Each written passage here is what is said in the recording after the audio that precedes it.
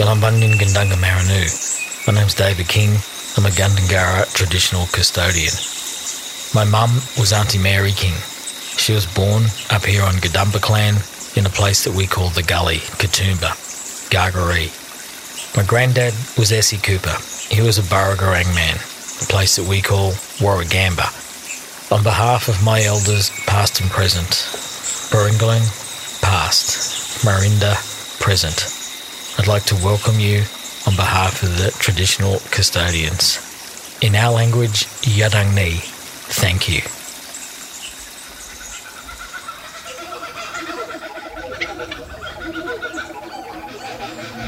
Hello and welcome to the Blue Mountains Tourism Podcast. I am your host, Ronnie Swintek. Thank you for joining me. Today, one of our three guests is Baden Evans, the co-owner of a sensational new restaurant in Katoomba called Tempus. Baden is an up-and-coming restaurateur and we'll chat to him about all things food, drink and other fun and yummy things. Our second guest is Caro Ryan from Lots of Fresh Air. Caro is a bush safety expert with the National Parks and Wildlife Service and the State Emergency Service. She's also a straight-talking blogger, also a podcaster with her own show Rescued, and is a passionate believer in the benefits of experiencing nature. Our first guest today is Gary Hayes. Gary has been taking photographs since the early 80s and loves capturing emotive landscapes and travel photography. He has his own studio and gallery and also runs a range of creative photography workshops. Welcome, Gary. Thank you. Now, you've lived in the UK and in the US. Tell us about the journey about getting to Australia and the Blue Mountains. So I actually worked at the BBC and left the BBC in 2003 and decided to head off around the world looking for somewhere to live. It was literally that sort of decision. Actually visited the Blue Mountains on one of those day trips. Went, oh, this is a nice place. And I think it sowed the seed because I then went back to live in America, Santa Barbara, Montecito, and some chap went, do you fancy working at the Australian Film, TV, Radio School? And I said, okay, I'll pop over and we'll have a talk about that. And then I actually got headhunted, full visa and everything, to come and live and work in Australia. Wow. I suppose that seed back in the day suddenly sprung and I went, let's go and live up there, because it's an amazing place. So what was the leap to photography? Well, I've always done photography. Right, 12 years old, I was developing black and white film under the stairs in the house. Wow. And when I came to the Blue Mountains, I didn't actually think, oh, right, I'm going to do photography now. I started to share things on social media and then, people kept saying, oh, that's amazing, stunning. And then I started to license images and it really took off in quite an organic way. It wasn't intentional as such. I didn't come up here to be a photographer. It just kind of happened. And now I've got to the point where autumn workshops, I'm running them every 2 days from Saturday this week. Yes. For 2 weeks. It's just gone crazy in terms of the amount of workshops I'm doing particularly. You were talking before that you do a workshop about the sky at night and constellations and things like that. How does that work? Well, people come round to my studio gallery at 6 o'clock in the evening, usually on a Fridays, because I try and make it sort of time-friendly for Sydney people. Yep. And then we go on until 3, 4 o'clock in the morning. Wow. But in terms of how it works, it's, lots of instruction, how to take photographs of the night sky, technically, and then we just go from location to location, often stumbling around in the dark with our little headlamps, finding great foregrounds, so in things like Hartley Pioneer Village is a nice little one. It's got some rocks, it's got some old buildings like the courthouse, really nice foregrounds to get the Milky Way core over the top of it. Wow. And people love it. Now, your photos have been used by Australia Post to illustrate stamps. How did they come about and what photos were they? Oh, that was a good while ago, but they, I think, found me on Flickr, which is an old photo sharing site. People still use it. I kind of stopped using it really, but they just contacted me. I was like, hello, Australia Post here, and we really like your photograph from Govert's Leap. Can we use it? I can't remember the denomination, a $3 stamp or something. And I went, sure. and then they came back a year later and chose another one, which I think was Prince's Rock in Wentworth Falls, which is one of the lookouts over Wentworth Falls. Yeah. Well, you were talking about you're in the midst of doing autumn workshops. Best autumn leave locations? Oh, good question. The Blue Mountains is, because of the altitude here, and it gets quite cold at night, it sort of varies the best locations. Usually from mid-March right through to mid-May, we get a whole range of different areas colouring up at different times. Mm-hmm. So it's usually down in Leura area, Everglades, and then through Katoomba.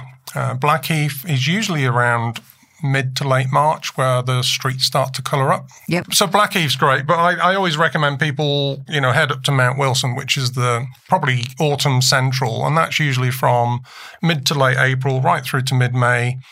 Both the streets there are really nice, particularly because they haven't got those horrible white lines down the middle, which is much better for photography. Mm-hmm. And, of course, you've got the gardens, yes, which are very well subscribed. Now, you're pressed for time. Yvonne, pressed for time, and the Blue Mountains are not in great shape. Where is the best place to take an awesome landscape photo? The Jameson Valley, all the lookouts there are easy to drive up to. So Cliff Drive runs from really all the way from Leura right up to the other side of Katoomba.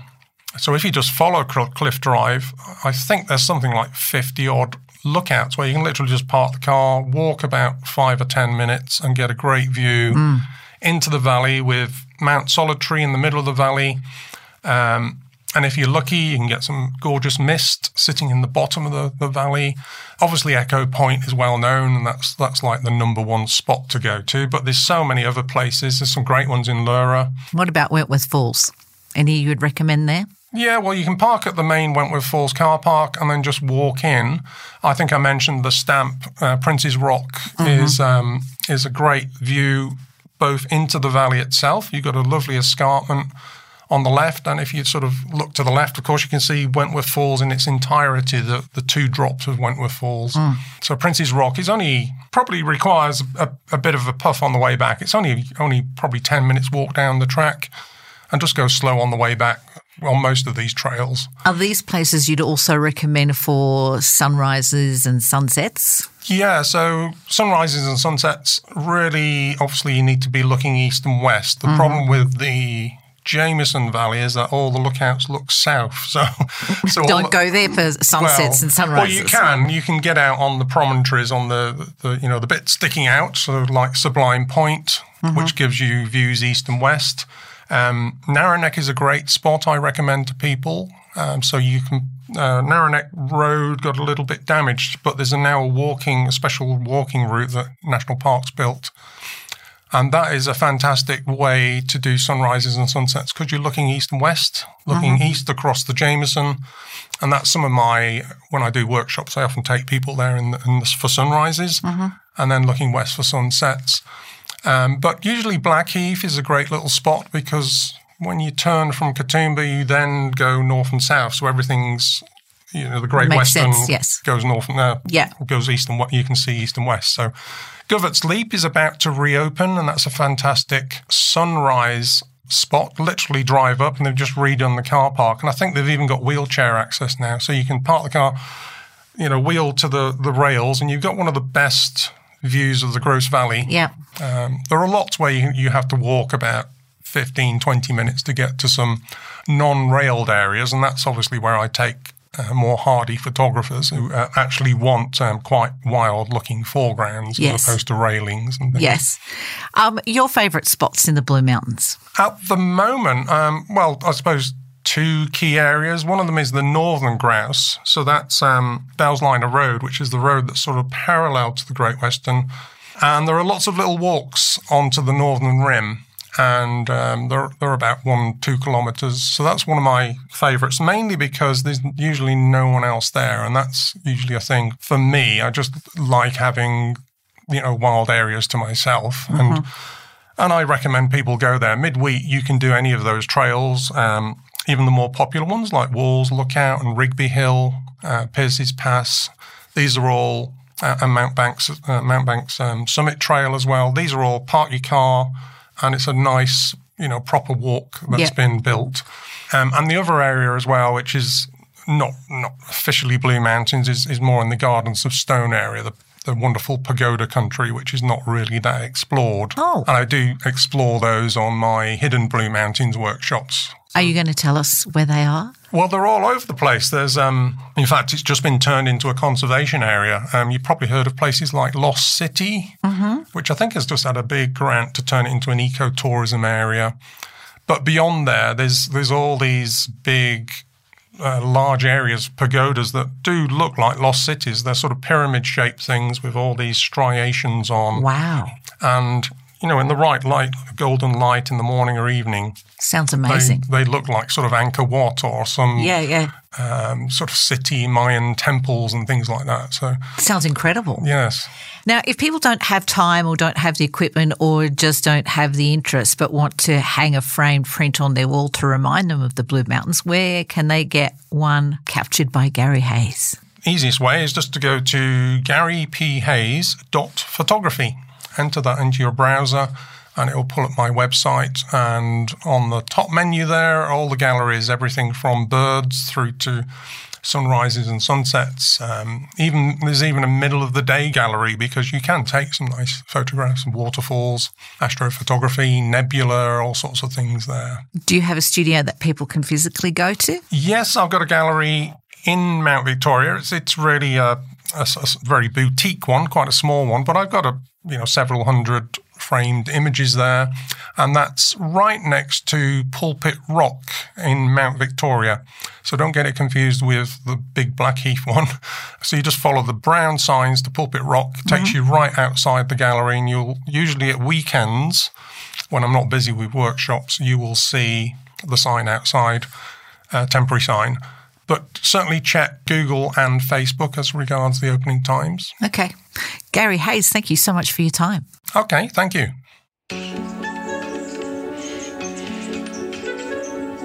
Cara Ryan is a straight-talking blogger from Lots of Fresh Air, bush safety expert and passionate believer in the benefits of experiencing nature.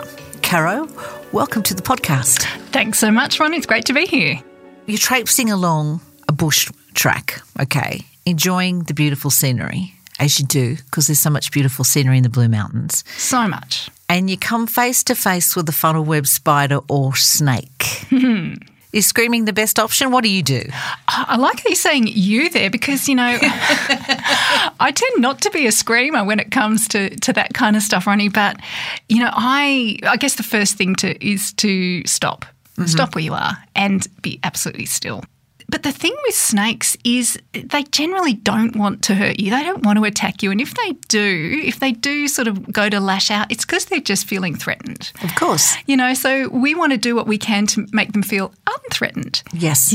So by standing still, you're almost becoming invisible. And it gives you a second to just think, you know what, I'm just going to think through this rather than jump, rather than, create some motion or some sound. Because most people don't realise snakes are kind of deaf.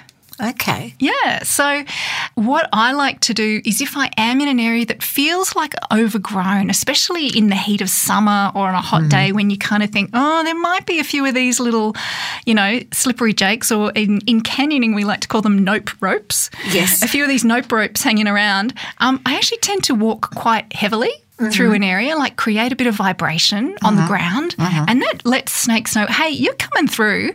Oh, that sounds big and not kind of the thing I want to interact with. So snakes will generally, start to move away and out of range. But if they do go to, rear up and attack, it's because they've been shocked or frightened and they're not expecting to see you there in their home having a nice little sunbake on a rock. And let's not forget that is their home. Exactly.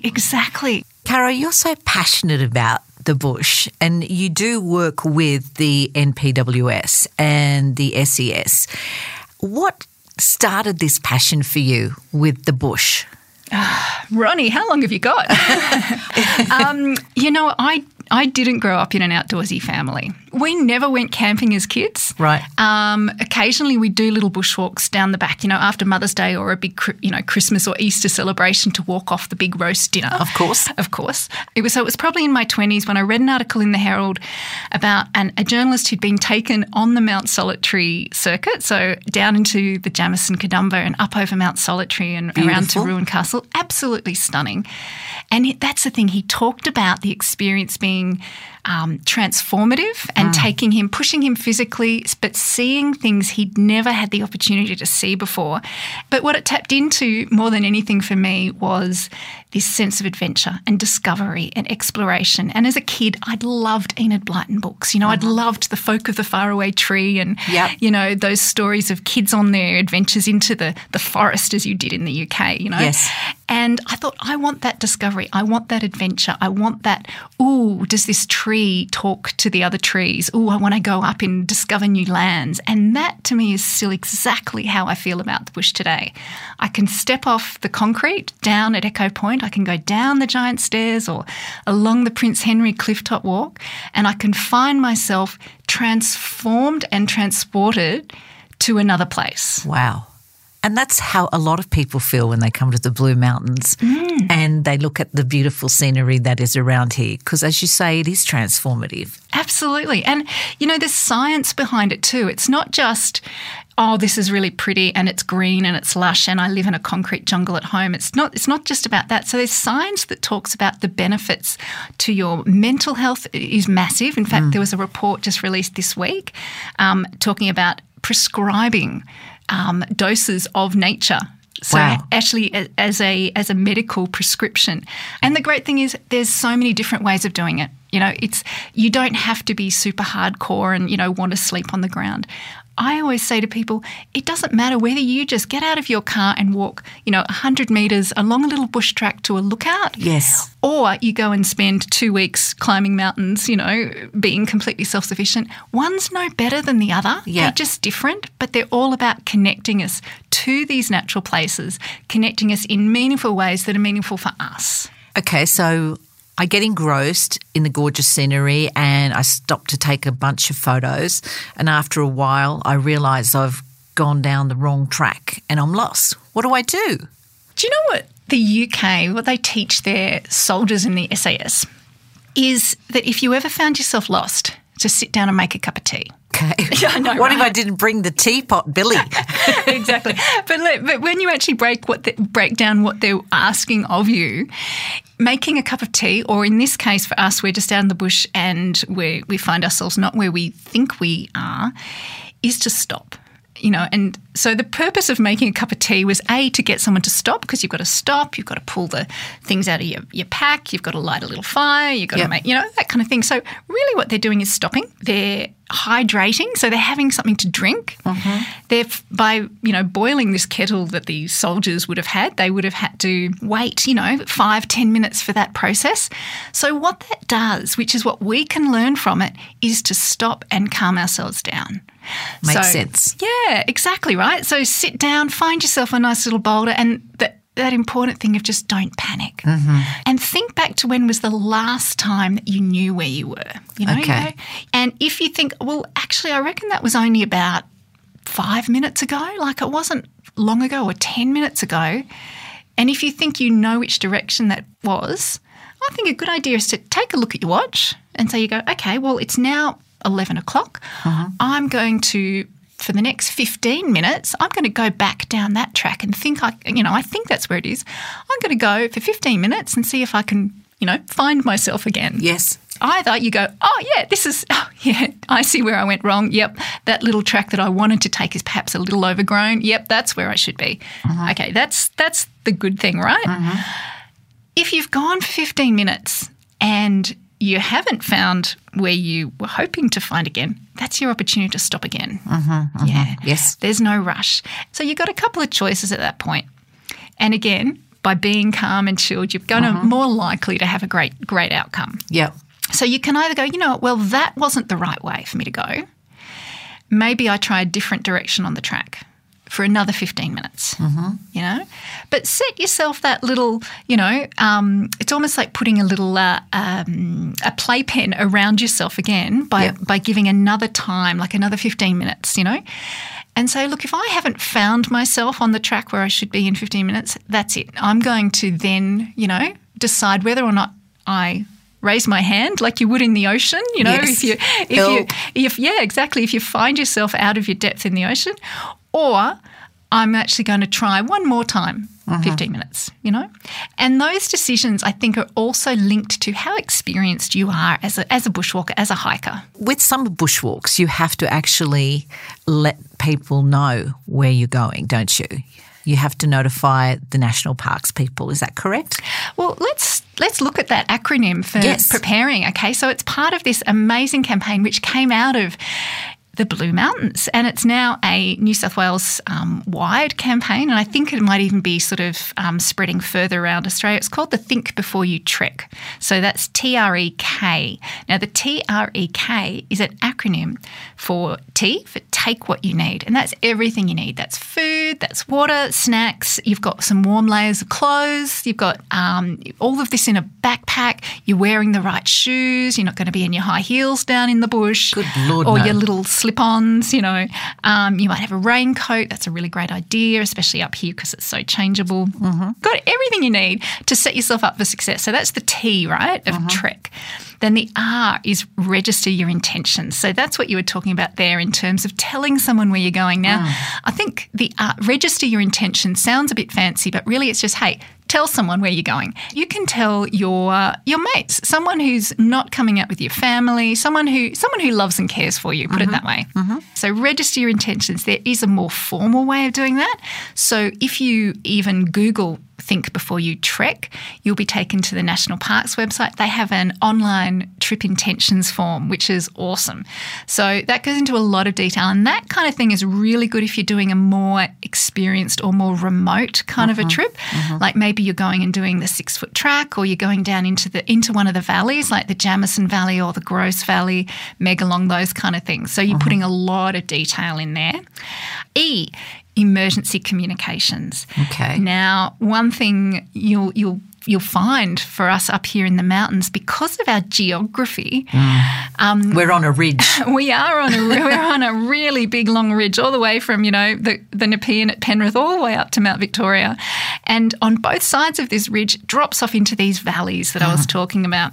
And quite often in these valleys, these beautiful nooks and crannies where we find waterfalls and rainforest walks and beautiful places like that, like the Grand Canyon walk out of Evans Lookout, out of Blackheath, we drop out of mobile phone coverage. And then no matter how high you stick your phone in the air, you're not getting any coverage. Exactly. So because we lack that mobile phone coverage, it gets really tricky to actually be able to, you know, raise your hand and ask for help. You can't even make a call to get out. You can't even text friends. So that E for emergency communications is having a way to communicate when you're out of mobile phone reach. And how do you do that? Well, there are a bunch of devices that you can rent, you can buy, or you can borrow. So they're called PLBs, so personal locator beacons. So some people might think they're called EPIRBs. It's the same sort of device, but an EPIRB's for the marine. It's being for out in the ocean. So a PLB, personal locator beacon, they're really quite small, about the same size as your mobile phone or even smaller. And what it does is it uses satellite communication.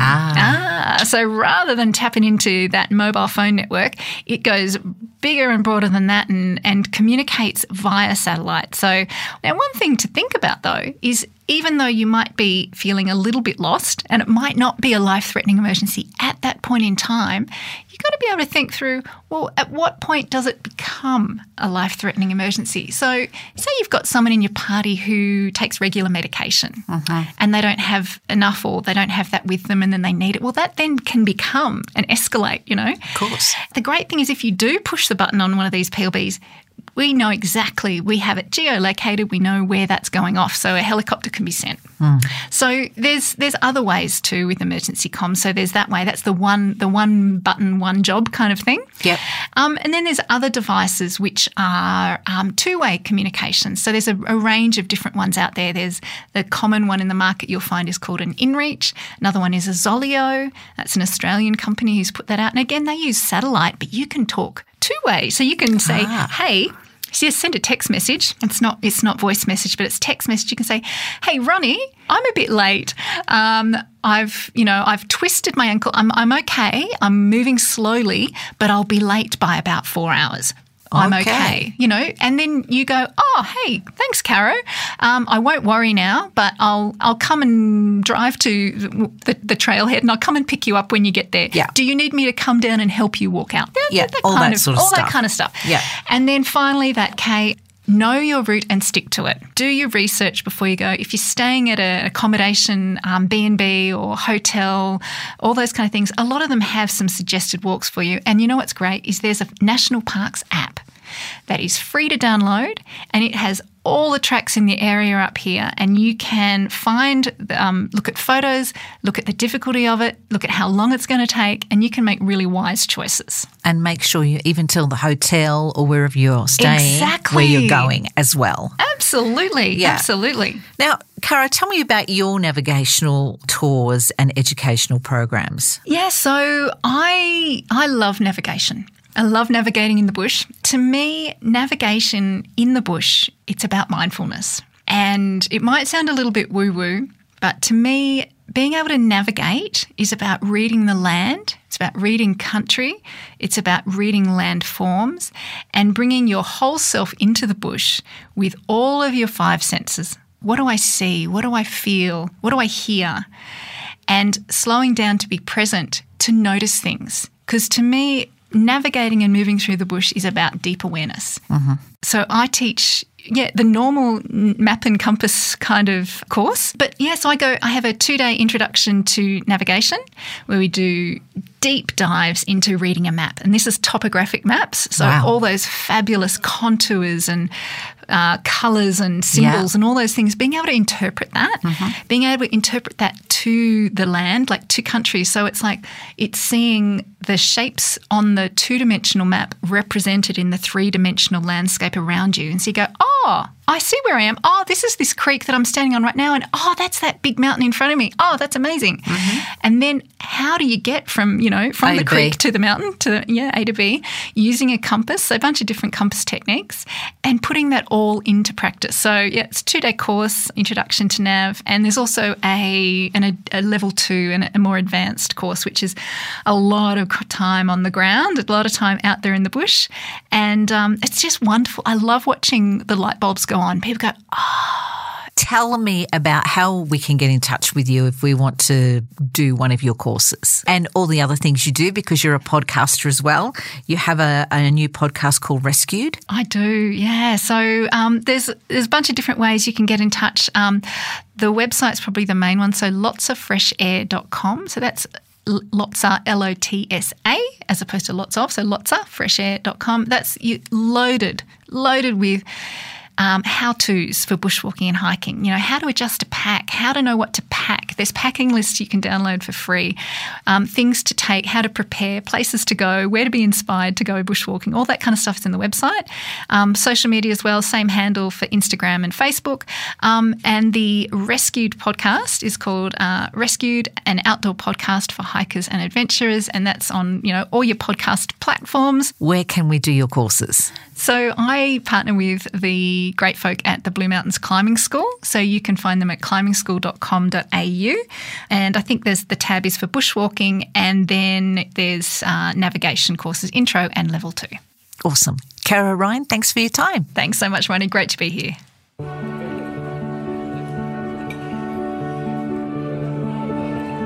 Baden Evans is a co-owner of the new Tempest restaurant in Katoomba, but you're not a chef. I'm not a chef, no. So how do you know good food? I've worked in hospitality for quite a while, So I've eaten lots of good food. Whereabouts did you work? I started off in Wollongong, just working in clubs and bars and stuff. And then I worked up here at Lyric Garage for a while. Mm-hmm. And then I did a little stint working in Cyprus at a really nice restaurant Wow. over there. And then, back here to Tempest and a few little moments here and there at other little venues. You seem so young. Thank you, I think. I'm pretty sure you're young. How did the whole Tempest come about? Give us an insight into the restaurant. So it just sort of came about. A friend of ours, so myself and Louise and Jason, who are the other owners, a mutual friend sort of just put us in touch and said, I think you guys all have similar ideas about what good food is and good service and good wine. Maybe you want to open up a place together. And we all just went for a beer at the Alex one day. And it kind of just happened from there, to be honest. I have been to Tempest. I really enjoyed the flavours there. It's a shared menu. Yeah. Give us some more insight into it. So the whole idea, I guess, we all really like that concept of shared food. You know, that real experience of sitting around a table and, can you pass me this and can you pass me that? And like, you should taste this. This is fantastic. And like, and how often have we done that in restaurants? Yeah. Before shared food came along. Yeah, exactly. It's what people are doing anyway. And I think it's really nice. It's certainly the way that we all like to dine. We'd much prefer that than just sort of like, this is my little plate of food. I'm going to eat it. And you have your little plate of food and you eat it. I think it's a really nice experience and it allows people to kind of communicate and chat and share and stuff. So I think that's really important. Now, Tempest operates as a cafe during the day. You do breakfasts? Yeah, so Tempest Up Early, which is our kind of cafe espresso bar, Enterprise operates just weekdays, and so 6 till 12. So it's sort of like a breakfast brunch vibe, I guess. Part of what we kind of wanted to approach with that is that, if you want to share. It's not strictly the type of food that you have to have my plate and your plate. So share plates are very much available, and all of the dishes, while, they could all be very comfortably eaten for one, if you want to grab two of them and share, why not, What can I have for breakfast at Tempest? So one of our mainstays, which is probably one of our most popular, we have a house-made hash brown, and then that's served with our house-cured trout and a bit of horseradish cream and a little egg. Yum. So that one's really lovely. And again, you could share that quite nicely. But quite a few. We've got a selection of different boreks, which is a type of like a Middle Eastern pastry. So we do a beef, pine nuts and parsley one, just kind of like that spiral with the pastry around it. A really nice spinach and feta one, and then a really nice vegan one with mushrooms and heaps of herbs and, all sorts of stuff in there, which is beautiful. How are your staff part of the overall visitor experience when they come to the Blue Mountains? It's been good. We're very fortunate to be based in the Blue Mountains. Working in tourist spaces are really lovely because when people come to visit you, they're already in a good mood because they're on holidays. So it really opens it up for you to just kind of carry on that energy with them. And there's nothing better than, a table comes into the cafe or to the restaurant and they're just so excited. They've just been to the Three Sisters for the first time, or, they've been to Grand Canyon and they're like, oh my God, this place is amazing. It's incredible. We're having such a lovely time. And so to be able to kind of help enhance that experience for them is really lovely and be if you really love that, well, you should go check out this lookout. You should go do this walk. And to help kind of create that experience for them is really lovely. But on the flip side of that, we have such a lovely local community. And so it's really nice to see the same kind of familiar faces coming in, week after developing week, relationships. or day after day. Yeah. And, it's like, how are the kids? Or how did your art exhibition go? Or different things like that. So there's a really nice balance, I think, of that in Katoomba that maybe you don't get in a lot of other places. Where do you like to eat in the Blue Mountains, apart from Tempest? Apart from Tempest. Quite a few places. It really depends, I guess, what I'm looking for. I'm very partial to a little black cockatoo pastry, as I think we all are. That's just down the road from you. It's just down the road, and they're good friends of ours, so it's nice to just be able to pop by and grab a coffee and, grab a croissant and go sit at a lookout or something. I'm very partial to Tibet Kitchen. I don't know if you've been I haven't been there, but Katoomba. I see it and I keep thinking, I've got to go there. What is involved in Tibetan food?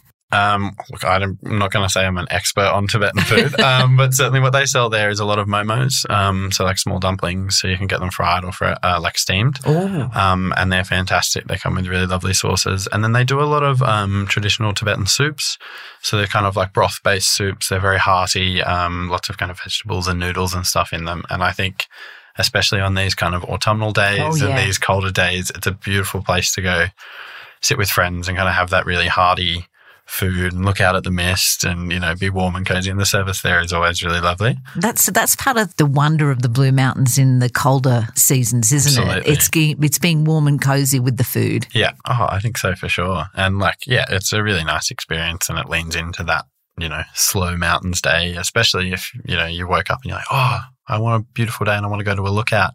Instead of getting disappointed that it's misty, you go, oh, I'm just going to lean into what the Blue Mountains has to offer on a misty day, patrol the antique shops and then pop by and, have a really hearty meal. So I think that's great. Now, you're studying at uni, is that correct? Yes, it is. And what are you studying there? I'm doing a Masters of Urban Design. Oh, okay. So that's a little different from restauranting. A little bit. Not entirely. But yeah, it's certainly a step away. So my undergrad was in ecology and conservation biology. Oh, wow. Which obviously is very Blue Mountains-y, I guess. But my minor was in sustainable communities.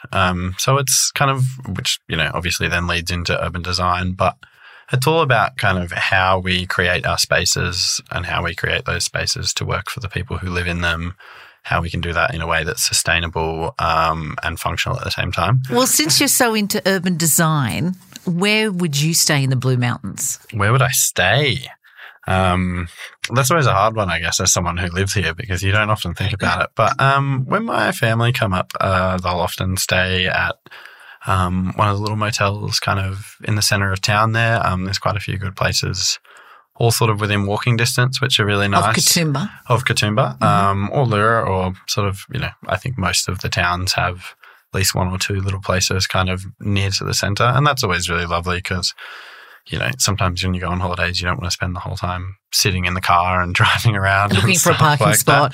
Yeah, exactly. But there's definitely a lot of more premium places if you're after a fancy experience. I worked at the Carrington for a while, and it's a fantastic old building, as I'm sure it's stunning. Yes. So that's always, I think, leaning into that Blue Mountains experience we were talking about before. It really takes you to that other world, and you can go in and have a little cocktail by the fire or mulled wine or tea and scones in the lobby, and just sort of experience that old world grandeur and that coziness of, I think, what the Blue Mountains has to offer, which is really nice. Totally.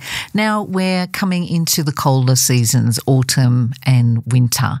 What is Tempest going to be offering on the menu, or is it too early? Never too early, but it changes quite a lot. So we'll definitely lean into more of those cozier, heartier meals, I would say. So we try and keep our whole offering seasonal. We change menu items sort of pretty much every week and keep it on a slow rolling menu. So certainly all of the any winter vegetables that are seasonal, certainly your heartier meat style dishes, I think will make an appearance. We'll transition the wine list through away from some of those spring, summer wines into a few more. Don't lose the rosé. Hardier, we definitely won't lose the rosé. But transition into a few more of those heartier reds and fuller-bodied whites and things like that to kind of match with the food offering and stuff like that. So I think that's hopefully where we'll be able to head in that space. Looking forward to that. Baden Evans from Tempest, thank you so much for your time. My pleasure. Thank you. You have been listening to Visit the Blue Mountains, a podcast produced by Blue Mountains Tourism. This episode was produced by Ellen Hill. Episode editor was David Post. Recorded at KFM Media Studios. Music was composed by Rusty Pedal Music. The Welcome to Country was delivered by David King. And I'm Ronnie Swintek. And thanks for joining us. This podcast is made possible by $2.6 million from the Bushfire Local Economic Recovery Fund, co-funded by the Australian Government and New South Wales Government. With the grant, Blue Mountains Tourism, as the leading tourism authority in the region, will administer and manage the Blue Mountains Visitor Economy Revitalisation Project, a 2-year destination management program that will reinstate the Blue Mountains as a key tourist destination in New South Wales and Australia.